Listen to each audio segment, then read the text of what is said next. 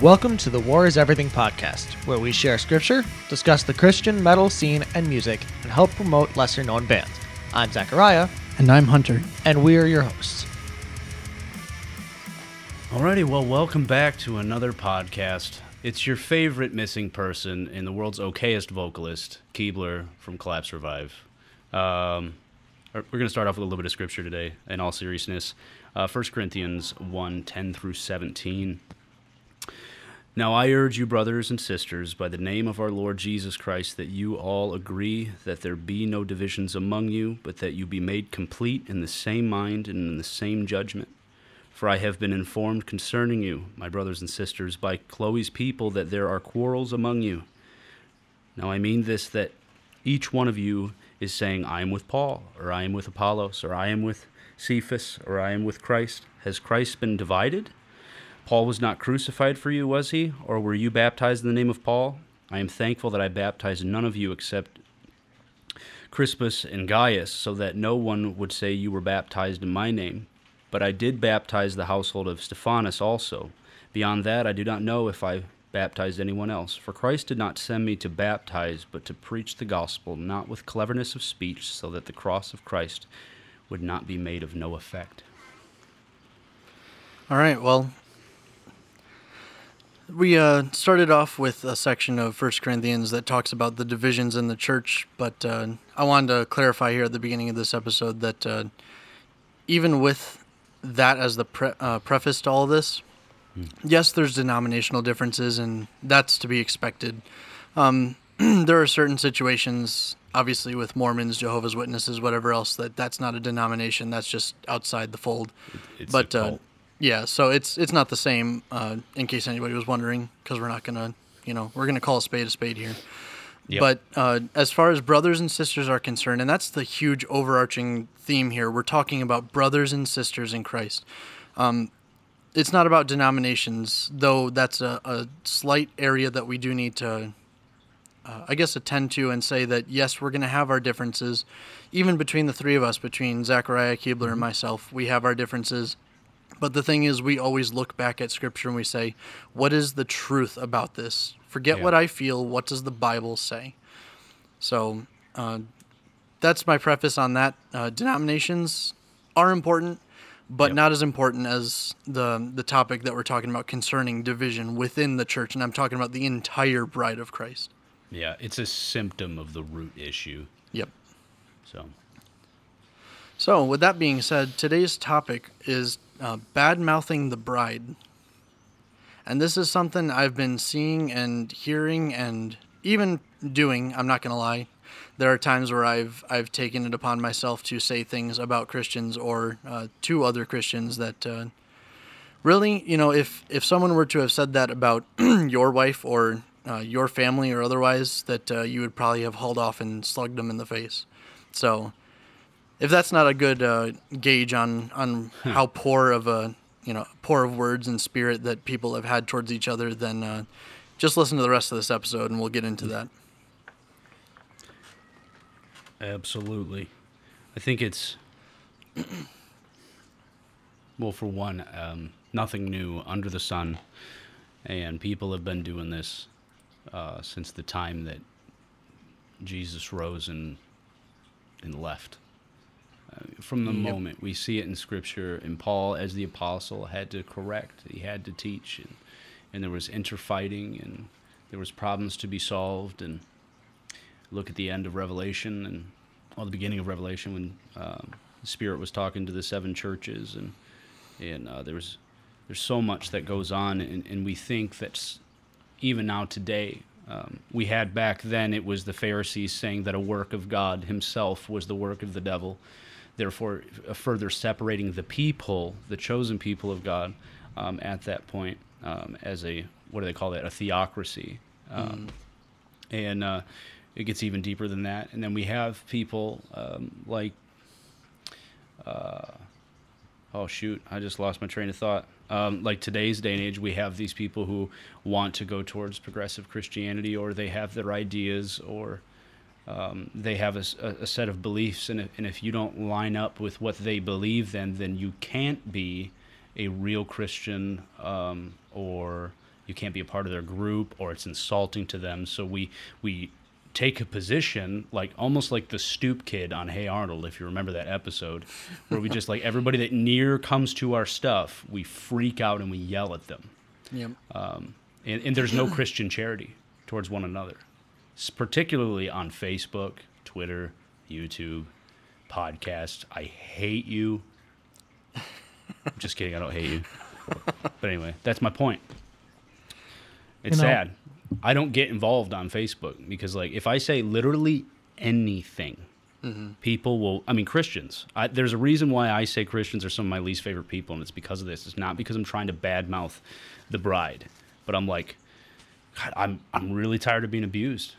I really am. If I say anything, people will come and attack me, my band, the ministries I'm a part of, tear it all apart to further disunity. Sucks. You know, I kind of grew up almost in an echo chamber of sorts. You know, I knew the people in my church, you know, that I grew up in, and beyond that, I didn't have a ton of, you know, experience with Christians outside of that. And then really when I joined formed Blue Fire Horizon and started getting out there on social media and actually making connections with Christians outside of my little world that I had grown up in, it was almost like a culture shock. Like, oh my God, these people are like, one, there's a lot of people that have no idea what it is they actually believe or what the Bible actually says, but then they like to fight to the death over the stupidest things. Like, it's ridiculous. Yeah. So we've had several instances on social media, and I would say social media is a breeding ground for just disunity. There's no unity that can come from that, and I had this conversation with somebody else recently. Twitter, for one, has one of the worst Christian realms possible because it's a bunch of not just internet theologians, a lot of actual theologians, but even they, you can't include that level of nuance in the topics that they discuss in 250 characters. It's just not even possible. Yep. Agreed. Yep. And Facebook has an even larger character limit. It's like 1,000 or something like that, maybe more. But even on that, sometimes the topic is just too much, and across social media is just not the spot to be doing that. So obviously, no matter what, people are going to have their thoughts. They're going to want to share the things that they believe and, you know, stand up for what they think is the right thing. But I think I want to highlight just one thought on this specifically, and that's that when we take that approach, what we end up doing, assuming it's not a primary issue, again, so there are a couple things to assume in most of this conversation. We're talking about brothers and sisters, not non-believers. And the other thing is that we're talking about non-primary issues, so nothing that has to do with the death or life of Christ, the resurrection of Christ, the being of God. It has nothing to do with that because that's all primary, absolutely important, non-negotiable. We're talking about other things. Yeah. But on social media, or even sometimes in person, we like to take the approach of, if only you believed X like me, then you'd be a better or real Christian. That's what we do when we come across, and, you know, there are going to be a bunch of people, well, that's not exactly my point or my goal. It's like, okay, well, maybe it's not. But what's your point then? Like, are you trying to win them over to your denomination? Or are you trying to win them over to your exact line of sight, or whatever your hermeneutics and exegesis of Scripture, the way that you've been raised to do? And so I'm concerned for the body in that we like to tear each other apart over things that are non-necessary. Absolutely. And I would just like to add that, like, we as Christians should, though, be willing to not take everything as an attack against us. We should be willing to take everything that we do, that we have learned. Let's say I grew up in a hyper-Pentecostal church, right? I grew up in full charismania, and I'm still a charismatic to this day. You guys know this, but I'm cautious. But I had to take it and go, okay, where am I wrong with what I believe? Like, we do have to sometimes be honest with ourselves and be like, okay, do they have a point? But the point is, you're not going to get there on Facebook. No. Those things happen. Phone calls, coffee, spending time doing life with people, having trust, right? If I razz on Hunter all the time for Calvinism because it's funny, but I have legitimate questions sometimes, and I'm sure I'm going to text him and ask him one day.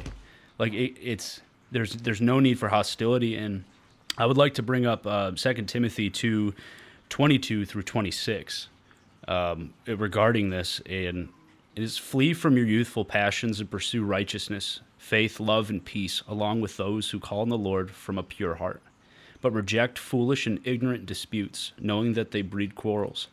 The Lord's slaves must not quarrel, but must be gentle to everyone and able to teach, and patient, instructing his opponents with gentleness. Perhaps God will grant them repentance, leading them to the knowledge of the truth. Then they may come to their senses and escape the devil's trap, having been captured by him to do his will. I keep that in mind. That scripture is why I don't argue. Yep. It's just because what's it going to do? What we're talking about today, what Hunter brought up, what I'm sure some ridiculous story Zachariah's got, because he always has a bunch, and seems to be involved on Facebook a lot. Tisk, you're grounded. That's the modern day product of this. And then if we go back, let's say, to the Middle Ages, you get a people called the Jesuits. And if you've ever read the Jesuits, what they do, they were heretic hunters and killers. They were so divided with their spiritual opponents that if someone were to be caught in a heresy, according to the Catholic Church, they would slaughter them. I mean, the manifesto, you can read it online. The agreement is that you will even disembowel pregnant women and kill the fetus.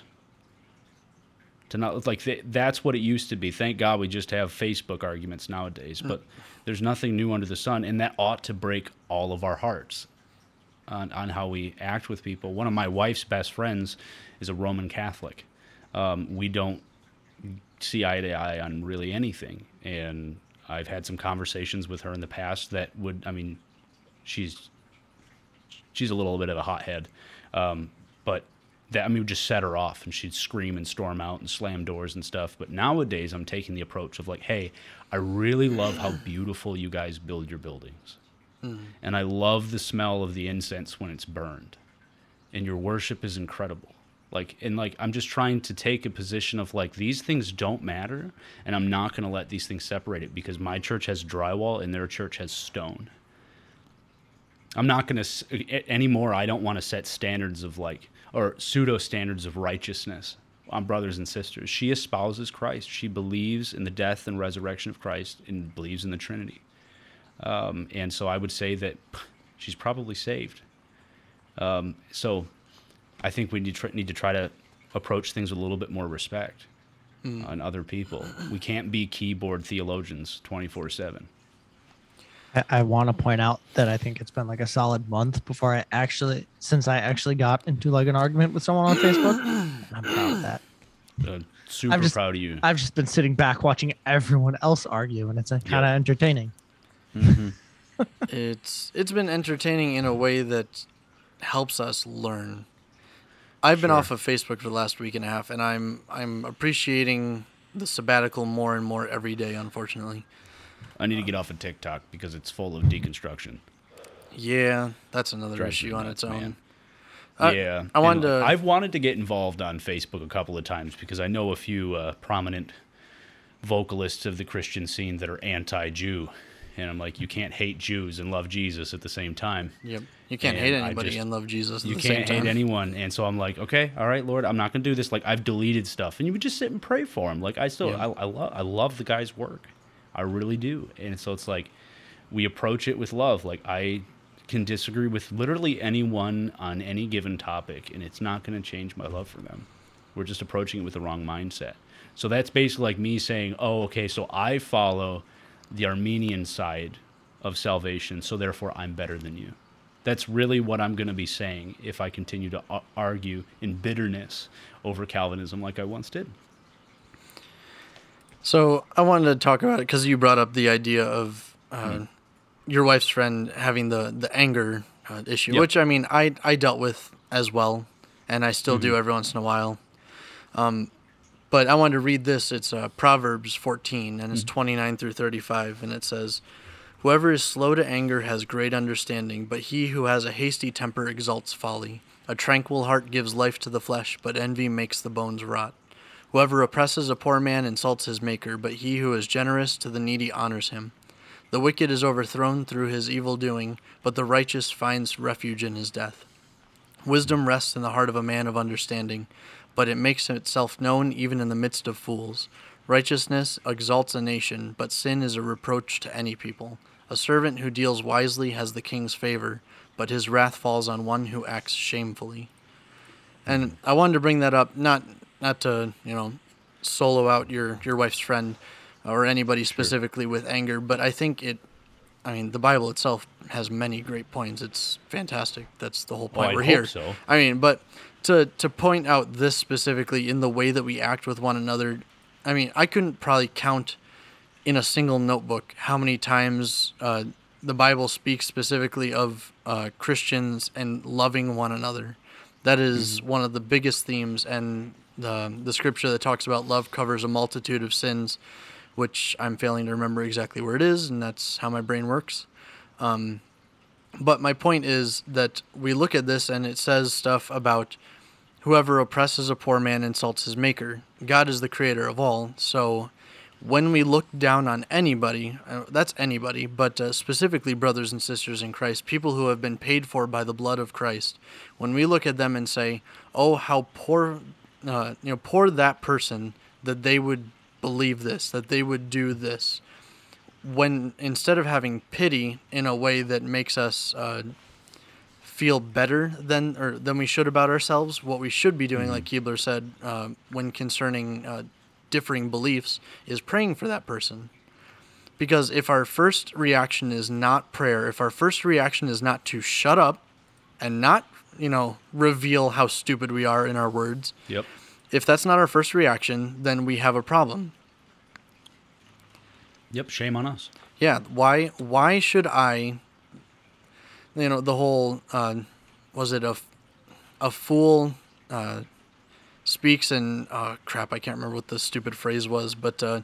That's it. That's verbatim. But like a wise man holds his tongue to prove that, to show that he's not stupid, to prove it to others. Because we can all say very stupid things, but it's wise not to be that person. And I think the more that I grow in this and this understanding of how to interact with others in a graceful way, it has less to do with what I have to say to them and more with how often I shut up. And I'm not talking, again, not primary issues. These are things that are not important enough to go to the grave about. Right, so. Exactly. And so we have our primary issues, right? The resurrection of Christ, the deity, the Trinity. And then there's things under that are just like, okay, those might be bad theology and it's concerning. Yep. And then we have, like, as Remnant Radio puts it, just like the place that, okay, I might not agree with you on how you view this particular part of Scripture or the continuation of the gifts or whatever, but I'd preach it in a conference with you to have you speak at my church. Like, there are things that just don't really matter all that much. Like, it is kind of like the last podcast we did together. We were talking about creeds, whether you adhere to them or not, or speak them as a church or not, or read them. It's not gospel, it's not life-sustaining, and it's not salvific in nature.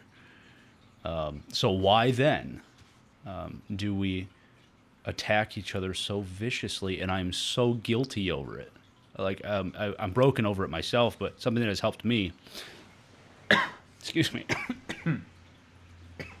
Something that's helped me is learning how to pray offensively for other people rather than defensively for myself. Because we are so selfish with everything we do. We want our meals hot and ready right now. We want fries to be fresh always at McDonald's. We want success and fame right now. We want the dopamine rush right now. And how much does that simple thing that plays into the mundane things of life trickle into how we view our brothers and sisters? Yep. And it's a hard thing to learn, because you can be righteously indignant about something and still love someone, or you can be just arrogant, spouting off at the mouth and being a total idiot in well-knowing Scripture and accomplish absolutely nothing. And then you walk away bitter and you're the one who loses. And you can even go, you can be aimed towards the right direction and still do it the wrong way. Yep. So, like, an example for that is I fell into Christian stoicism for quite a while. Okay. Where it's rejection of self, denial of Yep. self. You don't want anything that's good for you, anything that's, all these things, because God will give you whatever, because whatever. And so I got into that thinking, if I'm in this mindset of forget everything and I'll just do what I'm here to do, that God called me to do, which isn't a bad thing until you start telling yourself that you're not worth anything, that you should hate yourself, that you should, hate all these things.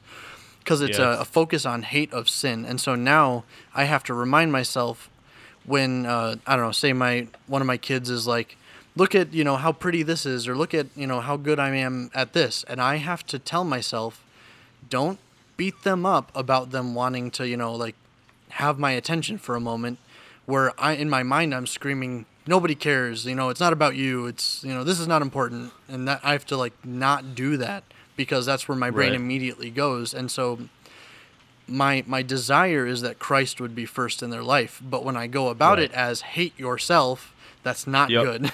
That is not good. You do it the wrong way. It's like, and then all you're doing is flagellation, but in your heart. Yes. You're self-flagellating, and I've done it too. I know, and honestly, a lot of my friends in the past who were recent Christians, like baby Christians that just came to the Lord, immediately went into like hard R Reformed Calvinist stuff. That's everything was sin to them. Everything. Yeah. Like, she couldn't wear pants anymore. Ooh. Like fundamentalists.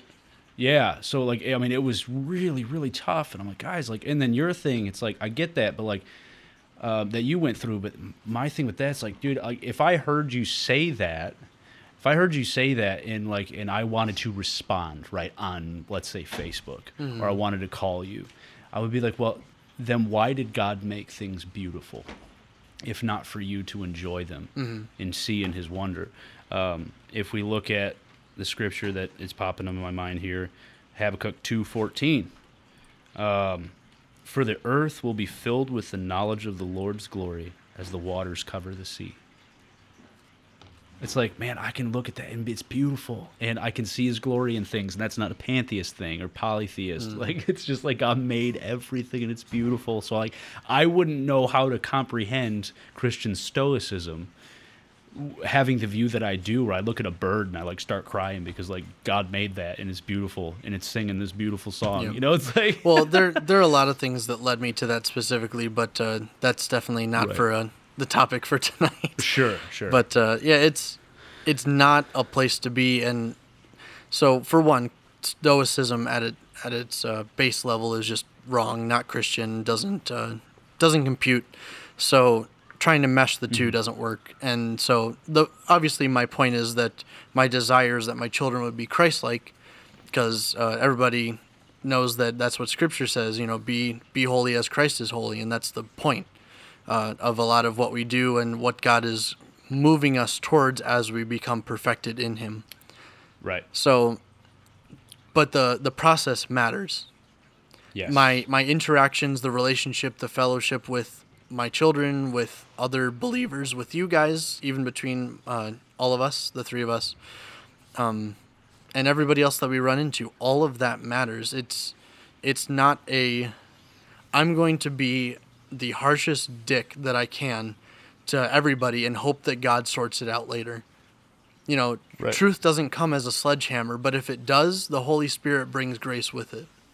He's the one swinging it, not us. Yeah, so if we're swinging, that's a problem. Right. So, and we can correct one another. We can bring each other back to the faith. We can talk about bad theology. We can talk about issues in our churches. We can do all these things, but there's a way to do it to remain in this familial love, an agape love with one another. And the only way you learn that is to screw it up. Yep. It's something that you have to learn walking with Christ and thinking, okay, am I, just as like, this is a little extreme, but like the road to Damascus, Jesus appeared to Paul, why do you persecute me? So are we doing the same thing in short by persecuting one another? Do we persecute Christ? And then we have to ask the question, are we detesting prophecy and are we grieving the Holy Spirit? Which is a problem. Because there's like this, that's where the logic goes there, but that's a condition of the human heart that we do that. So I think you have to be in a place of prayer to even begin to understand the value of someone else. And obviously read the word, people. You have to read your Bible. But I just over the years developed a deep, deep, deep love and compassion for people based on the people I had to forgive and solely forgive. Yep. And so that taught me how to love people. And then when I got into people of different belief systems, whether they're Christian or not, whether they're in Christendom, but since we're talking about just the church, I find out that some people believe that the blood in the body turn into the blood in the body, literally, of Christ. And I'm like, well, that's silly. But like, so I get really frustrated about that kind of stuff. It doesn't matter. And it just took a long time for me to be able to just, well, do you believe in Christ? Of course I do. Mm-hmm. Is he the risen Messiah? Yes. Is he a prophet? Yes. Okay, so I don't think we have anything to argue about. So we have to lay the floor, which takes a lot of work. We have to lay the groundwork, a good foundation for good conversations. If we don't start off with love, 1 Corinthians 13, you're going nowhere. Yep. I think that's huge. We learn from the situations happening. And I mean, there are some people who have less steps to get to where you need to be. But right. As long as we are on this side of heaven, we will have to deal with the sinful nature of all those involved. That's right. So, yep. But with that in mind, that's not an excuse to be like, okay, you can just go be a jerk. No, right. Was it, shall we sin that grace may abound? No. Right. What is that called? Antinomianism? Yeah, antinomianism. Because God will just forgive everything, so just do anything. Just do it anyway. Yep. Right. That's a heresy, people. So if you believe that, repent. That's a problem. Get right before the Lord. Yeah. Philippians 2:3. Do nothing from selfish ambition or conceit, but in humility count others more significant than yourselves. And again, coming from the recovered Stoic here, this is not a hate yourself so that others are better. This is a serve others before yourself kind of thing. Good. And so if we have this mentality, if we've laid the foundation of prayer being our response to everything, if we laid the foundation of love being where all of our interactions start from, that we're desiring unity and love and peace to be the thing, where it talks about Scripture being that God wants us to be the peacemakers. Blessed are those who keep the peace. That doesn't mean we can't fight for true theology. That doesn't mean that primary issues shouldn't be defended and that we shouldn't talk about the secondary and even get into debates or good Christian conversations about it. But once it goes from you believing in a certain type of giving of the elements or baptism to me calling you an idiot, we've already crossed the line now. I mean, granted, I've already crossed a line in my heart at that point because I now hold hatred for a brother. So. Yep. Absolutely. We got to check our hearts. And I often tell this to people who are learning how to control themselves in social situations, their response mechanism. I'm like, just take 5 seconds. Is the speed of thought faster than the speed of light? Just take 5 seconds and think about where this is going. Yep. What it's going to do, is it going to be helpful to you and them? If it's only helpful to you or them, don't say it. If it's going to be helpful, then it's going to be helpful to no one. It doesn't accomplish anything. I think Christian charity has to play a big role in this, that we really, really have to be kind. And it's really tough for us in the state that we're in, especially the culture that we live in. Now we have another particular brand of heresy hunters. Everybody's getting called a false prophet. Everybody's getting called a false teacher. Everybody's getting called, you're not actually a Christian. So we're losing the meaning of what it actually means to be a false prophet or a false teacher. It means nothing anymore because apparently every single Christian is. That ought not be. Us as a Christian church, the church, capital C, the whole world, the body of Christ, will accomplish absolutely nothing if we keep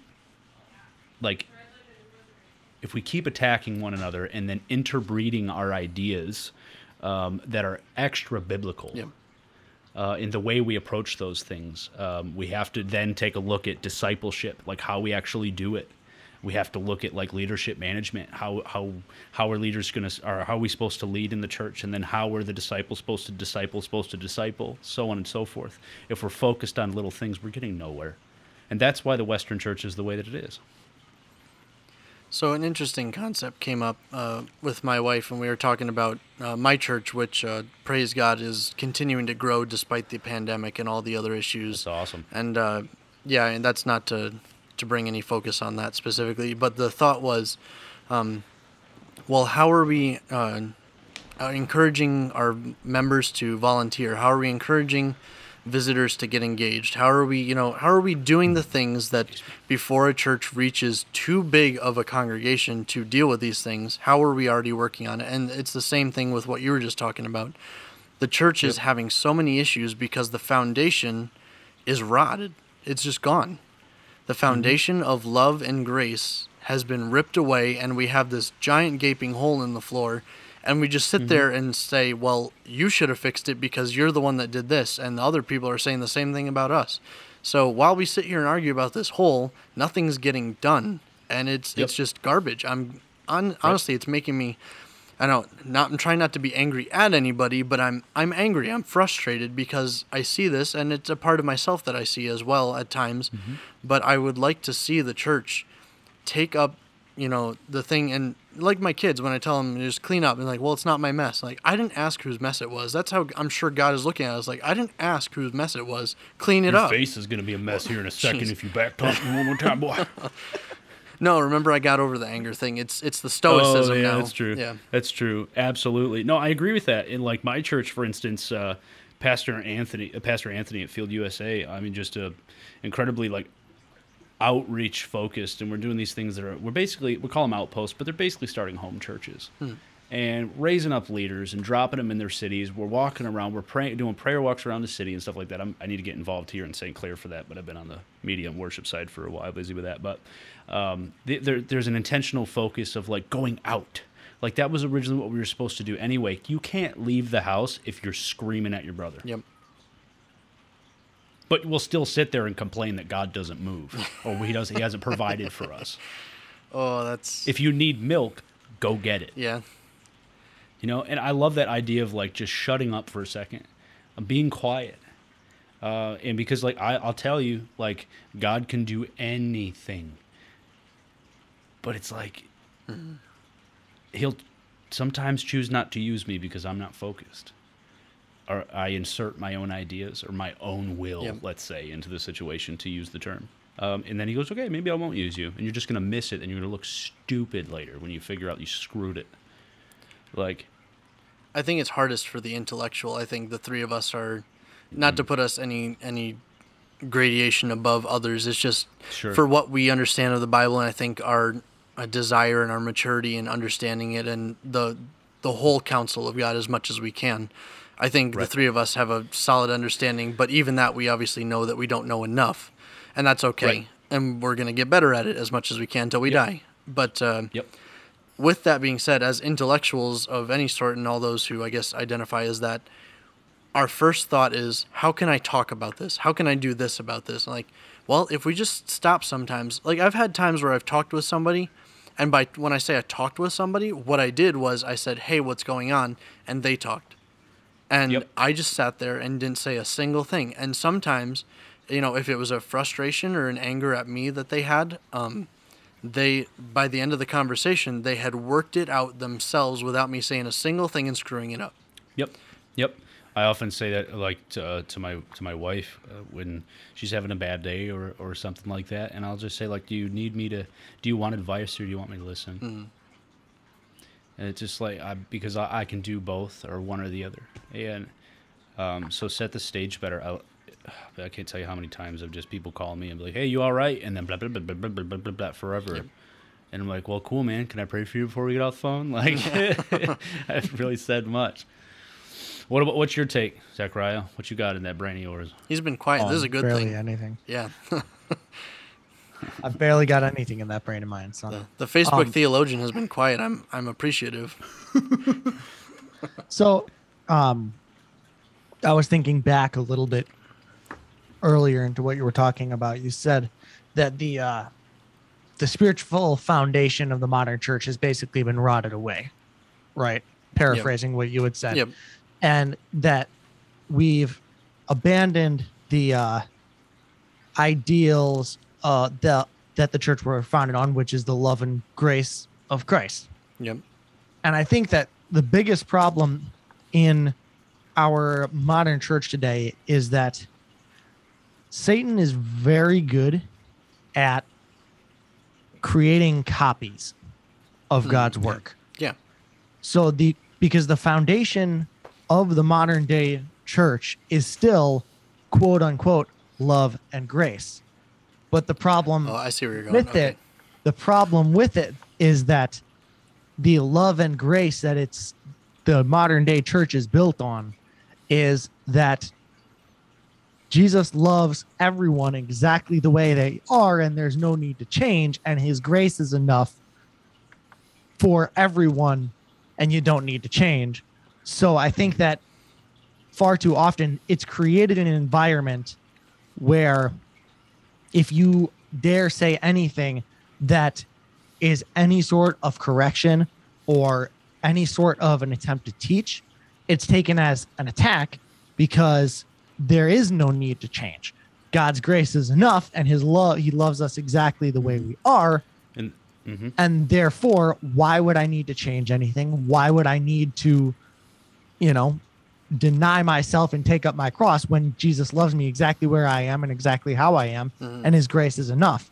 And so the modern day church has been built upon this fake idea of love and grace, that Satan has made a copy of the love and grace that Christ truly is. And we've built our church on that.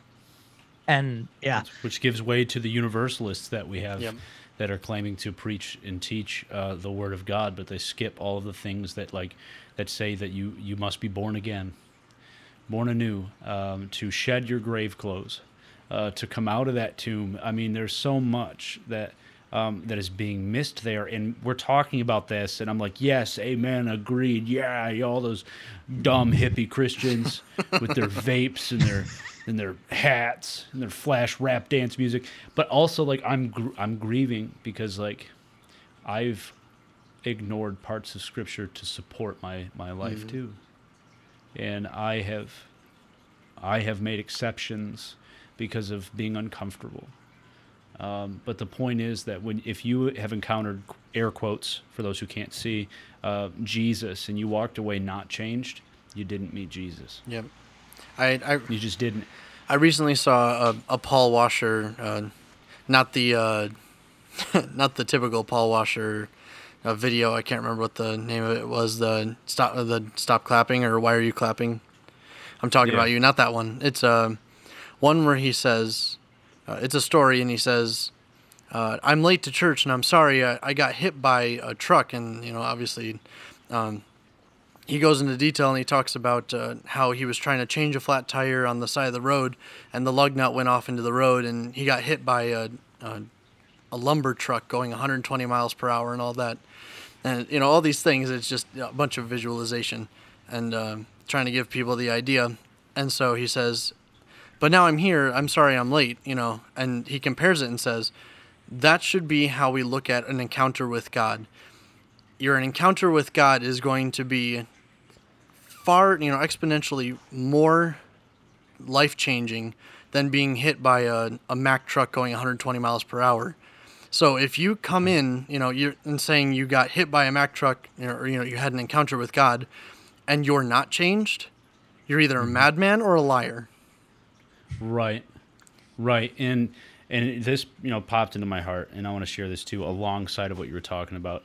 God will come in swinging hard, and he always will, and he will. The word that's used a lot for when, I just forgot now. It's, but Scripture talks about that God actually chases after you.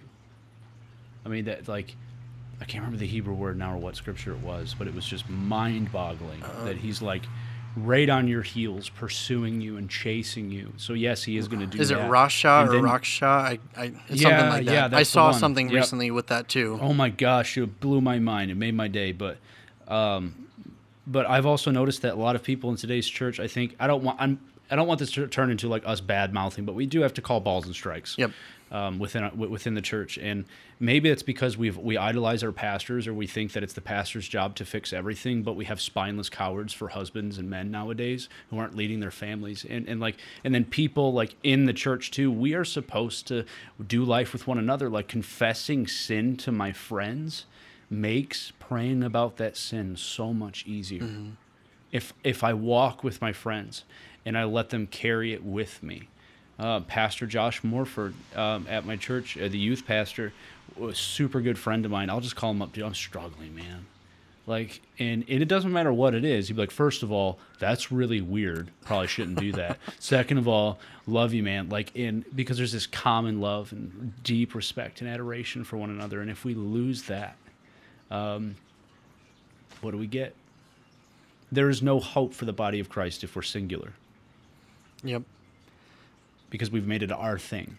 So, like, we should also minister to one another no matter what it is. I mean, we could go through the decades and pick out one major issue from each decade of Western church. And from you can't dance, you can't play cards, to you can't wear jeans, you got to wear a suit, to if you're a single mom, you can't be saved. Like, all of these weird pseudo standards of righteousness. And it produces nothing but broken people. Rant over. When we replace God's word for our own, or even hyperextend it beyond what it says, we've created a new scripture and follow a God that's not the actual God. Yep. So. Yep. Agreed. And I think I would challenge those, who listen to this, that might be upset, that feel a duty to respond to people on social media or write in or call in. Look, if you don't have their phone number, it's not gonna mean a thing. So focus on the people that God has in your life that you have deep love and respect for, and change your circle and disciple the 7 people around you. Let them disciple you. And just take a break, take a chill pill, and spend more time in the Word than you do on Facebook. Spend more time praying for those people. You see something that you're mad about, I don't care how mad you are, I dare you to pray. Watch how fast your heart changes. It's just the best place to start. Even if you're right. Yep. So what you're saying is that Hunter should not listen to me, and I shouldn't listen to Hunter, because I don't even have Hunter in my contacts. So... That's exactly what I'm saying. I don't listen to him anyway. I didn't know Lutherans were allowed to wear pink shirts, so I just asked Keebler for advice, but he didn't say anything about pink shirts, so now here I am. That's because he assumed you were straight and didn't feel the need to say anything. Well, you know what assumptions do. They make a butt out of me and you. Yeah, that. I think you had a point there, Keebler. With the modern church, we've taken away the interconnection of our church family. We've lost a lot of that. Granted, there are many churches who really try to do day-to-day life together, which is fantastic. Some do it well, some do it kind of well, and some do it poorly. But we miss that because nowadays it ends up being, okay, I see you at church. Hey, it's nice to see you. I'm really glad, also this. How's your kid? Whatever else is going on, pleasantries. Still stupid? Yeah, that's what I thought. Yeah, I mean, the usual. Yeah. And so, but then the thing is, church is done, all right, we've had our cookies and our coffee or whatever, and then we leave. Bye. Yeah, and then we leave. And then it's, well, I'm sorry to hear this, but I heard from, coworker or whatever, that you and your wife were splitting up, and then the immediate defensiveness, the like, well, why would you say that? How dare you this? And like, well, I heard it was because of an affair. How dare you call me out on the things that need to be called out? And it's because we're not doing life together. And I that's not to give the person that's getting defensive and any excuse to be the way they're being, But at the same time, but they don't have a reason to trust anyone. yes. So we don't have a life that's connected to the other believers in a way that allows for that conversation to happen in an atmosphere that isn't already wrought with perceived hatred and judgment. Because we assume that everything that somebody comes at us with when it's in correction or reproof or whatever else, it ends up being something that's like, well, now they think of me differently. It's like, I didn't say that at all. Right. I am here because I care more about your spiritual well-being than I'd like to see you, fooling around with other people outside of your marriage. That's the point. Right. I care more about exactly. that. So it's just problematic in the way that we interact with others, and I can't put the onus on any one person. I think it's just another spot that the church has really failed to thrive. I agree. I think we ought to try to keep each other accountable more often than we do, and to be able to have the door open to our church members and our friends who are Christians. I hope you're friends with the people you go to church with, and then the closest ones to you, opening that door so that they can speak that deeply into your life, and you don't automatically respond with offense. Yep. That we'd be so offended, and then we've got these little splinter cells in our churches, and you've been going to church for 10 years, and you see the faces, but you don't know who they are. You can't remember their names.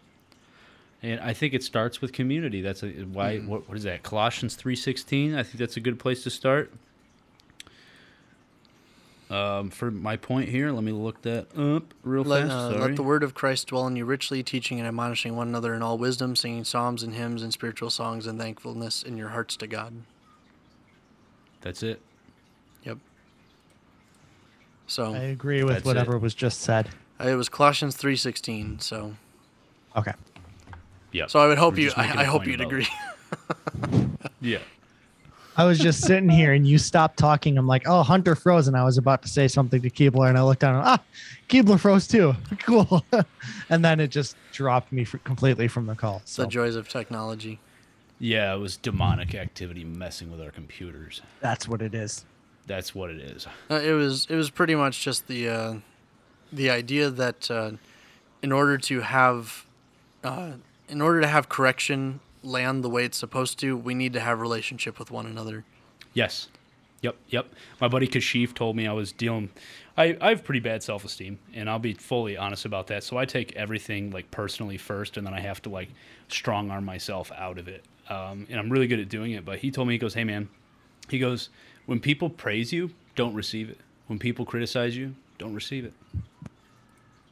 It's the glory's not yours, and if the criticism isn't true, if this is criticize you, and they don't know you, don't receive it. It's not for you. It's dead words. And I was like, dude, that's hard. Screw you. I hate you. Don't ever talk to me again. No, I'm kidding. But I think people need to take that into consideration. It's we need to develop relationships where people can critique us. Yep. Can speak into our lives. And then when we look at the public on Facebook or YouTube or Reddit or wherever you're 4chan, if you're still on it, we can see that those are words on a screen, but there's a person behind that, and there's a consciousness behind that, and there's whether you believe in dichotomy or trichotomy, there's some form of that in a person, and they have value. In that our first response always should be, I love this dude, I love this woman, I love this child, and that let that color the lens. Color what we see, rather than this door here on my right is white, but if I had blue lenses on and refuse to take them off, everything's going to be blue. Yep. So let's take off our colored lenses and quit being so freaking polarized all the time on everything, and just be like, man, you are of the same, I don't want to say it like this, but I'm going to, of the same spiritual loin as me. And we belong to the same God, the same creator of the universe, and I am not any better than you are. We might disagree. I might be right. You might be wrong. You might be right. I might be wrong. But let's first learn how to love one another, so that we might at least finish a pot of coffee while we talk about it. And advice before you get angry at something you see on Facebook and feel the need to respond, or whatever, Instagram, Twitter, anything, and you feel like you need to respond and try to argue with this person or correct them. Try to think back to the last time that you said something on Facebook and someone tried to correct you on it or teach you. And if you can remember accepting that with grace, then go ahead and comment. But if you can't remember the last time that you accepted with something that someone tried to teach you, don't try to do the same thing, because I can almost guarantee you there's not a single person that has ever been corrected by a stranger on the internet that went, "You're right. You're totally right." Never works. Yeah, have you ever led anybody to Christ on a Facebook comment thread? No. You know, I had an interesting situation, and I may have mentioned it here on the podcast before, but a local pastor, I had either seen his post because of mutual friends or otherwise. He had shared something, and it was on Martin Luther King Jr. Day or whatever. And regardless of what you believe about Martin Luther King Jr., I personally think that of the things that we know about him, you can pretty much throw most of it out, most of what he said. And I don't consider it worth sharing personally. But so he had shared this post on this, and because Martin Luther King Jr. was a pastor, I don't remember what denomination, not that that's important, but shared this. I commented on it and said something about, like, shouldn't we be sharing something more important or talking about this, because it was very worldly, not so Christian, not that I was looking for Christianese, but I said something. I was in my cage stage, and that didn't help. Right. And so I jumped on it, and this pastor ended up getting attacked by multiple people, not just me. I ended up actually messaging him myself. I was like, hey, you know what?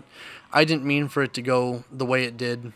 I would like to meet for some coffee or something. We met at a local Panera and ended up talking, and we still get lunch together every so often, because that relationship means more to me. And he is an absolutely fantastic guy. Love the guy. Wish I could spend more time with him, but he and I are both extremely busy. And so that relationship came out of me saying, okay, I did a dumb. Let's not do that. Let's reach out and actually say, I desire unity over being right. And that's not a like, right. No, he was denying the divinity of Christ and I called him out on it. It was a thing that meant so very little that if I desired that above the relationship with a fellow brother in Christ, that I had the wrong view of how I was supposed to be interacting with him. So. Right. Exactly. And that was the point of the whole glasses thing. Exactly. So I do want to bring up other specific situations going on currently. Okay. So I think along with the lines of what we read in 1 Corinthians 1, talking about who follows who and all that,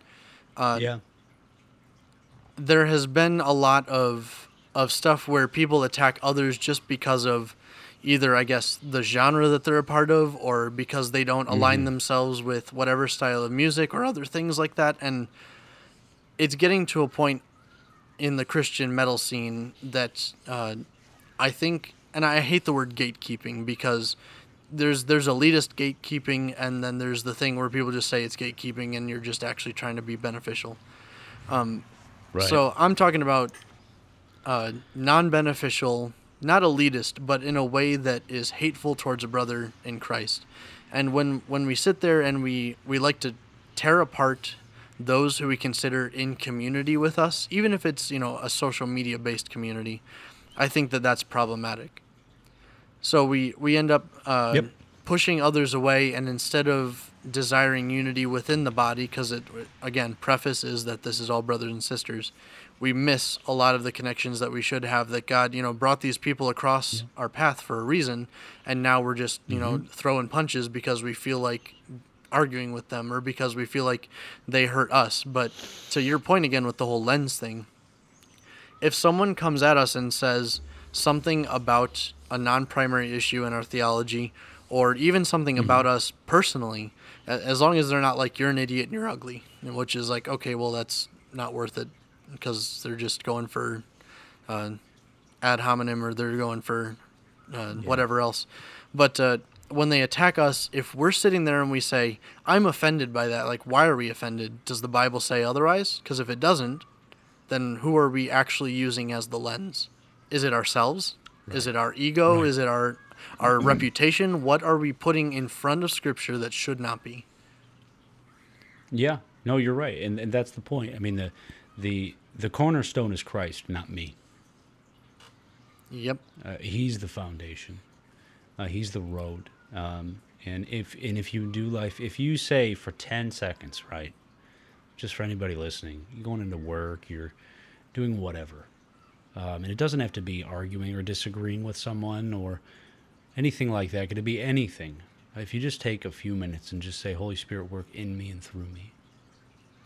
I want to reflect the sun just like the moon does to the physical sun.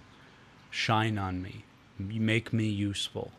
And we really do have to get self out of the way, and that gets a little tricky with some of the new age stuff that's been going on, that's been reemerging in the Gnostic camps and stuff. But Jesus did say, let the dead bury the dead.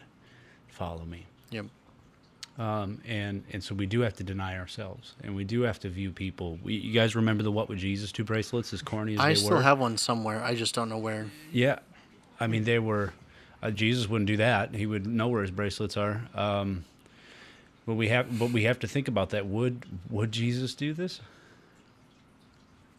Maybe we should turn the focus and say to him, what would Jesus do? Let me put my tithe in for the month and call it good. But would Jesus do what I'm doing right now? Mm-hmm.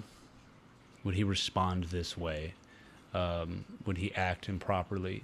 Does he have self-control? Of course he does. We have to call checks and balances in ourselves, our balls and strikes, before we can do it in other people. That goes back to the scripture. Hey, if you see a speck in somebody else's eye, you got a plank in your own. Yep. You can't do it. You can't call it out until you get rid of the one in your eye.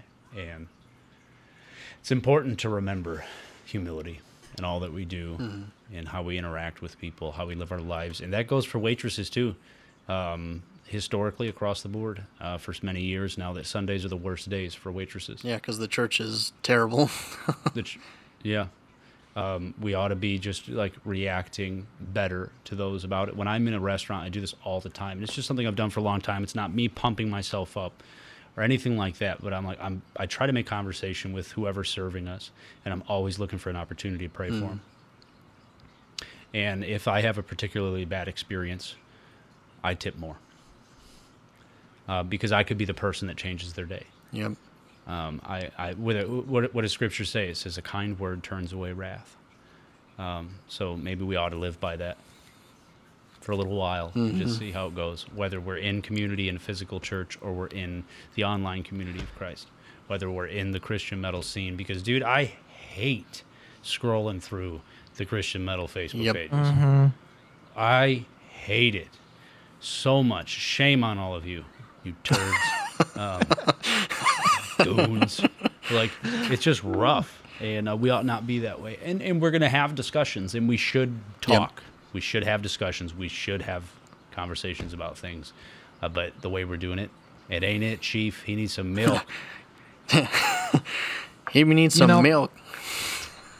Every time someone brings up the whole "what would Jesus do" thing, I can't help but think of what my brother always likes to say. He's like, yeah, what would Jesus do? Well, let's keep in mind that spending 2 days braiding a whip and then going into the temple and whipping people with it and turning over tables is not outside the realm of possibility. So. Well, it's true. I mean, it is true. Sometimes I see some of those Facebook groups and pages, and I'm like, that's what Jesus would do here. Yeah, and Jesus would call us out into a boat, knowing that there was going to be a storm and the gale force waves. Look at the weather that happens on that sea, and that gives you a different perspective into that situation. He would call us out of a tree and embarrass us in front of people. He would flip tables. He would do these things, but they're all for the benefit of his kingdom and the good of those who love him. That's what I was about to say. Is that right, dude? You have a top knot. You don't know what you're talking about. You know what? I'm out. Bye. I'm going to leave again. Out of all the things we've said to him, the top knot was the one. But no, it's better than the comb over, Hunter. He's got the whole hard R reformed comb over going on here. His hair's so thin, he has to try to get it as much coverage with it as possible. Shh, they don't know how ugly I am on here. That's the whole point of the podcast. That's why Hunter has saved all the videos from this, but he's never used them, and that's exactly why I don't want these people to see my face. Yep. He's trying to be a wannabe. He's a wannabe apologia pastor. Oh no, not again. Now I got to shave it all off. I love those dudes over at Polygon. They're pretty great. With the waitress idea, though, here's a thought. I find it rather ironic when people say, well, I didn't have a chance to witness. You know, like you said, you try to make conversation. Obviously, not every situation allows for that. Right. Even not even just in a restaurant, but talking about interactions with people, not always is a conversation reasonable enough to even ask, you know, can I pray for you or whatever else. Maybe you can have enough time to ask them if I can pray, you know, if there's anything that I can pray about. But people are like, well, I didn't get a chance to witness to this person. I didn't get a chance to, like, well, okay, you realize you can witness with more than just your words, right?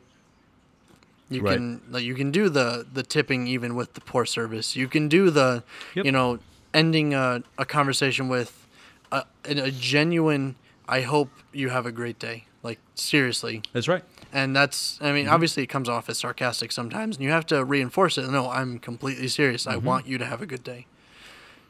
And honestly, like, we do have, we would be in our full right to be upset about poor service, especially if you bought that service.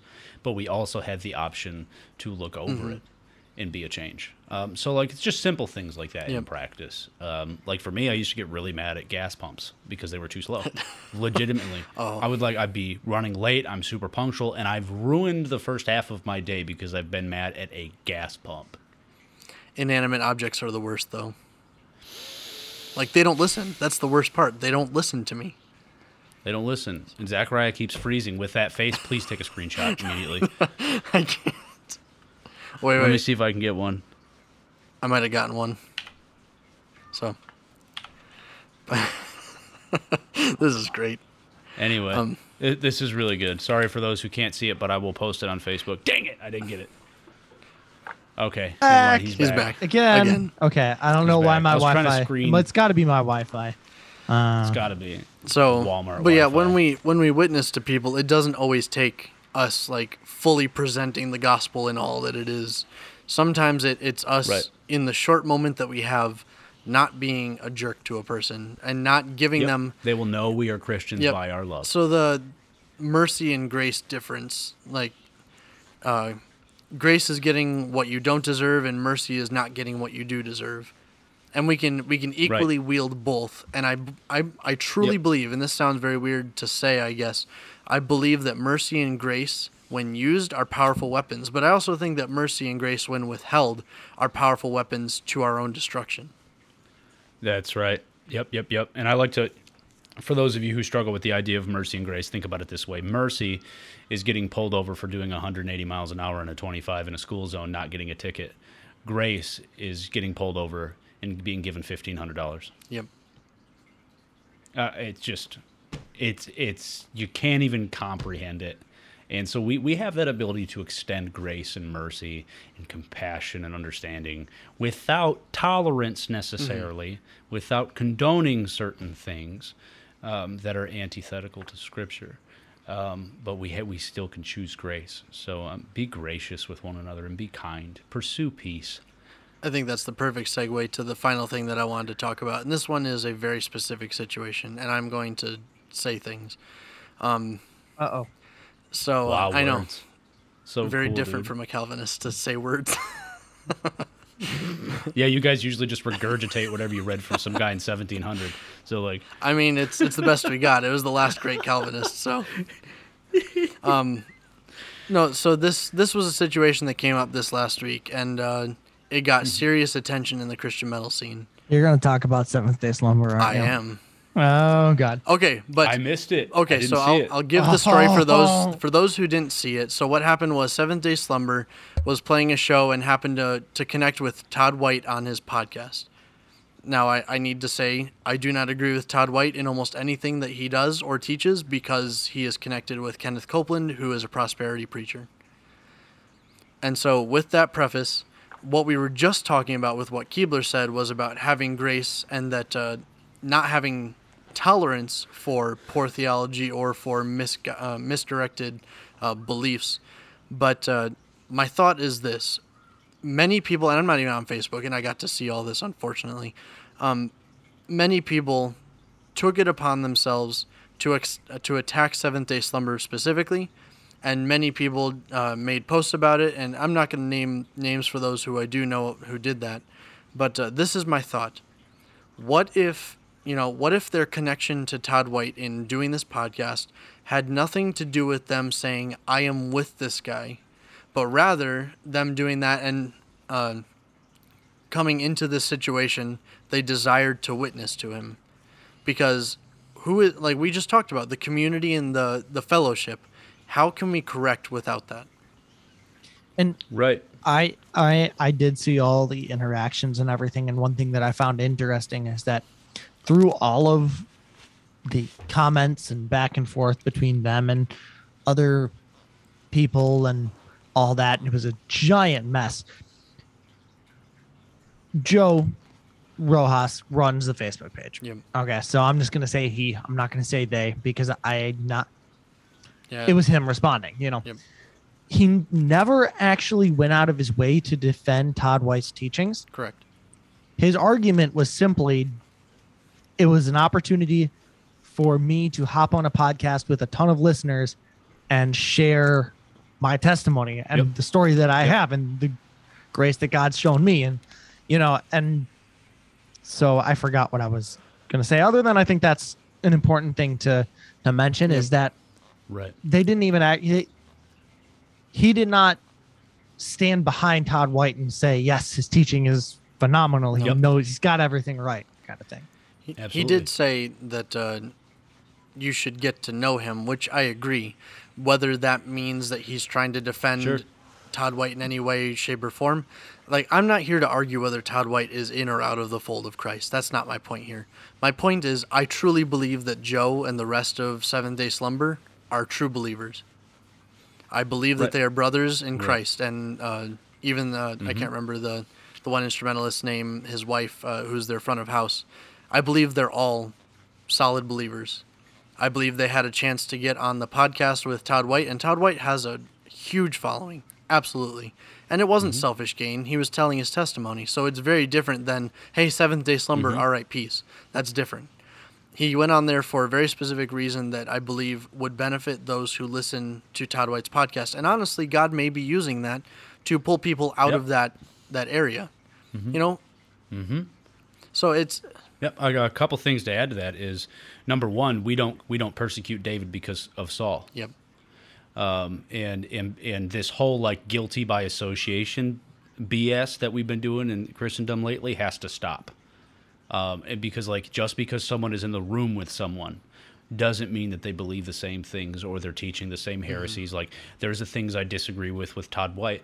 There is. Some of his practices are a little extra biblical, or maybe they're not even biblical at all. I mean, just like some of them are a little out there, but he preaches Christ and he loves the Lord and he needs to learn some things because he skipped a few steps. He's trying to be a head pastor, but he's an evangelist, not a pastor or a teacher. So he just skipped a few steps, right? And Remnant Radio did a ton of interviews with him, and Todd was in the background. They reported this. So yeah, we disagree with Todd, but we were explaining to him, you have really sloppy language, bro. And we just want to get to the bottom of what you're saying is man, you guys are helping me so much. I'm learning so much. Maybe we ought to give people a little bit of slack too, at the same time. Like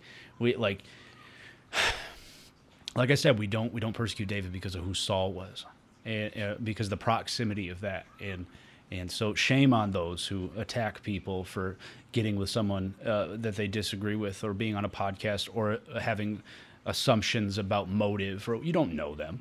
All of you guys, you don't know them personally. You don't know their hearts. You don't know anything about them. You have your ideas, and then in absentia of your own mind, they're guilty, and nothing can change that. And that just ticks me right off. I mean, just I don't get it. I used to be really upset about Mike Bickle because I heard some horror stories from IHOP. Turns out they weren't true 10 years later. And if you watched Mike Bickle's ministry over the years, you might not agree with everything he does. But the man loves Jesus, and he preaches the full counsel of the gospel, and he's changed tons of lives through it. So let's give some people credit here, right? I don't know, man. That's why I don't get into it, because I might let loose on a post like that. It's just see, I for one won't. I will not stand for heresy being spoken from the pulpit. So there are most certainly some preachers that I would absolutely call out. I'm not going to call out anything on Todd White because I can honestly say I know nothing about him beyond his name. So yeah, I followed him for years, and I can see some weird stuff. I've listened to all of his messages, stuff like that, and people can hate me if they want to. And over the years, I've found stuff that I deeply disagree with. But I've never once got on and emailed him and say, "You're going to hell, you heresy, prick. I hate you," or never once went after someone else. The things I do try to get involved in are like progressive stuff locally. I don't want the progressive Christianity thing taken off because the gospel never changes. If it did, it's not true. And so, there are things that we should call out, but this is whack. Yep. Whack. You guys remember that meme? It's like, the way he doesn't like to smile, whack. Whack. Oh, it's funny. Again, it goes back to what's the foundation? Are we postured for prayer or are we postured for ignorance? Are we desiring that whoever we disagree with come to Christ? And I'm not saying, if I disagree, and I do disagree with Todd White on a significant amount of things, but I'm not over here saying, God, make Todd White more like me. I'm saying, God, make me and Todd White more like you. More like you. So that's the point. Right. And I've brought this up a million times. It's the Matilda thing. Danny DeVito's like, I'm big, you're small. I'm smart, you're dumb. I'm right, you're wrong. That's what questions and answers have become in Christendom in the West. And I love the way you just put that. I'm not praying. I'm saying this for myself. So I remember, I'm not praying to make them more like me, but make both of us more like you. I like that. How can you go wrong with a prayer like that? And it's almost foolproof. I'm the idiot who would screw it up. That's the difference. I mean, yeah. But I'm predestined to screw it up, so it's fine. Absolutely. Absolutely. Predestined to take a dump and use a half a roll of toilet paper and complain about the water pressure, I'm sure. I'm starting to cry. That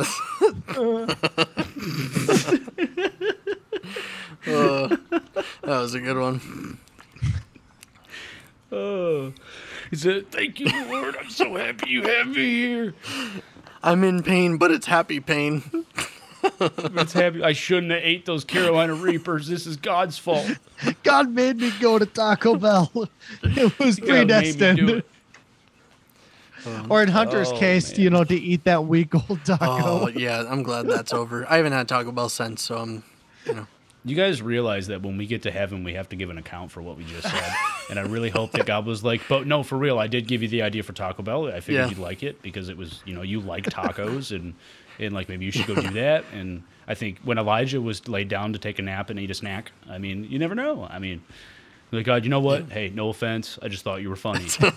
And, but I bet he is. God has a sense of humor. He put that little seed in Hunter's mind he made me to eat that week-old Taco Bell he'd been saving in the fridge, and God's just sitting there like, this is going to be a funny story for years to come for you, Hunter. Yeah, it sucks in the meantime. He's probably sitting there like, well, I gave you the mental capacity to choose what you're going to do, and this is absolutely hilarious for me right now because, you can do so much better, and you're not. Yeah. And that's funny. Come quick. He's being an idiot again.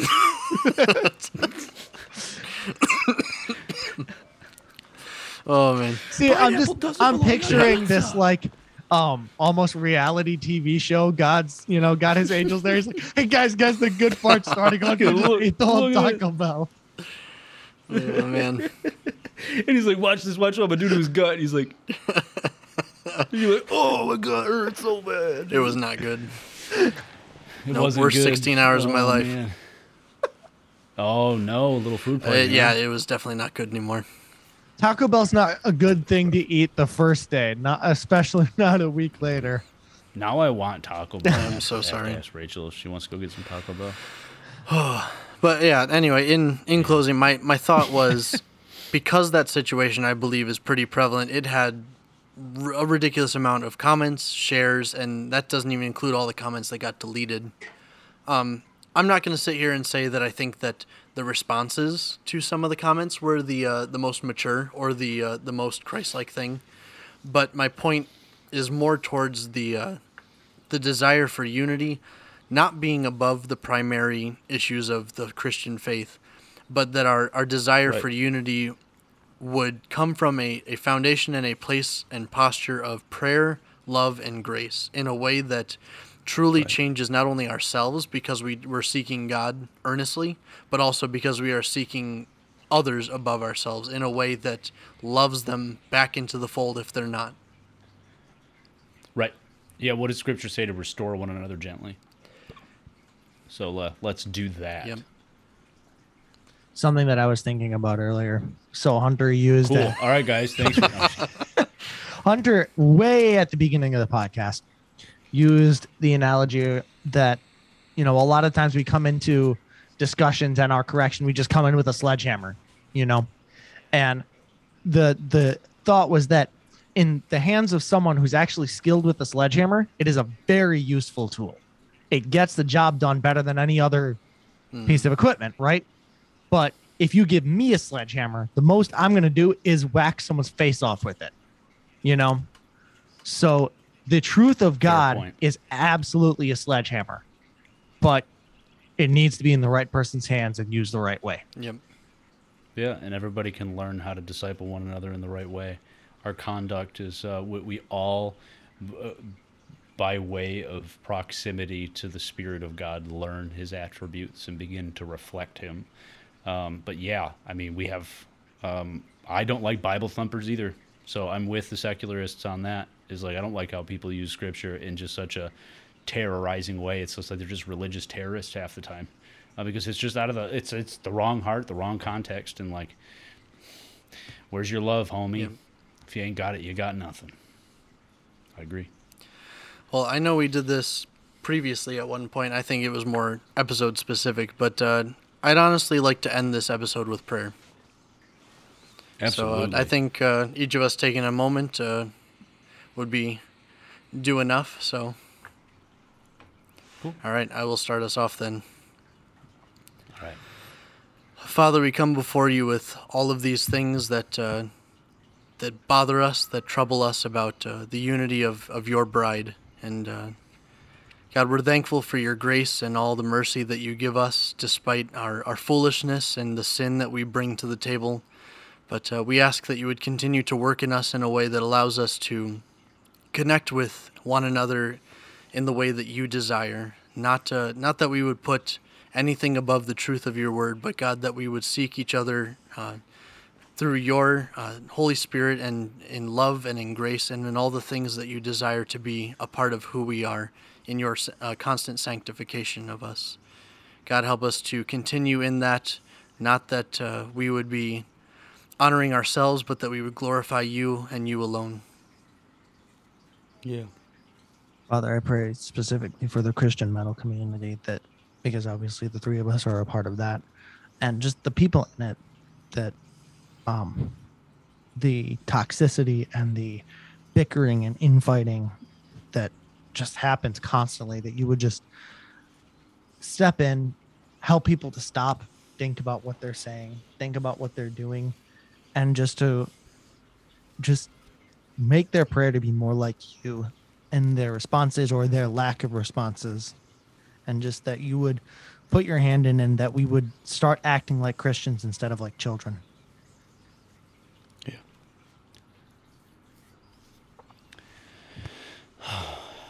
Father, help us to be more like you in the way that we teach, the way that we counsel, the way that we respond, the way that we receive. God, help us to do it all in love and compassion and mercy.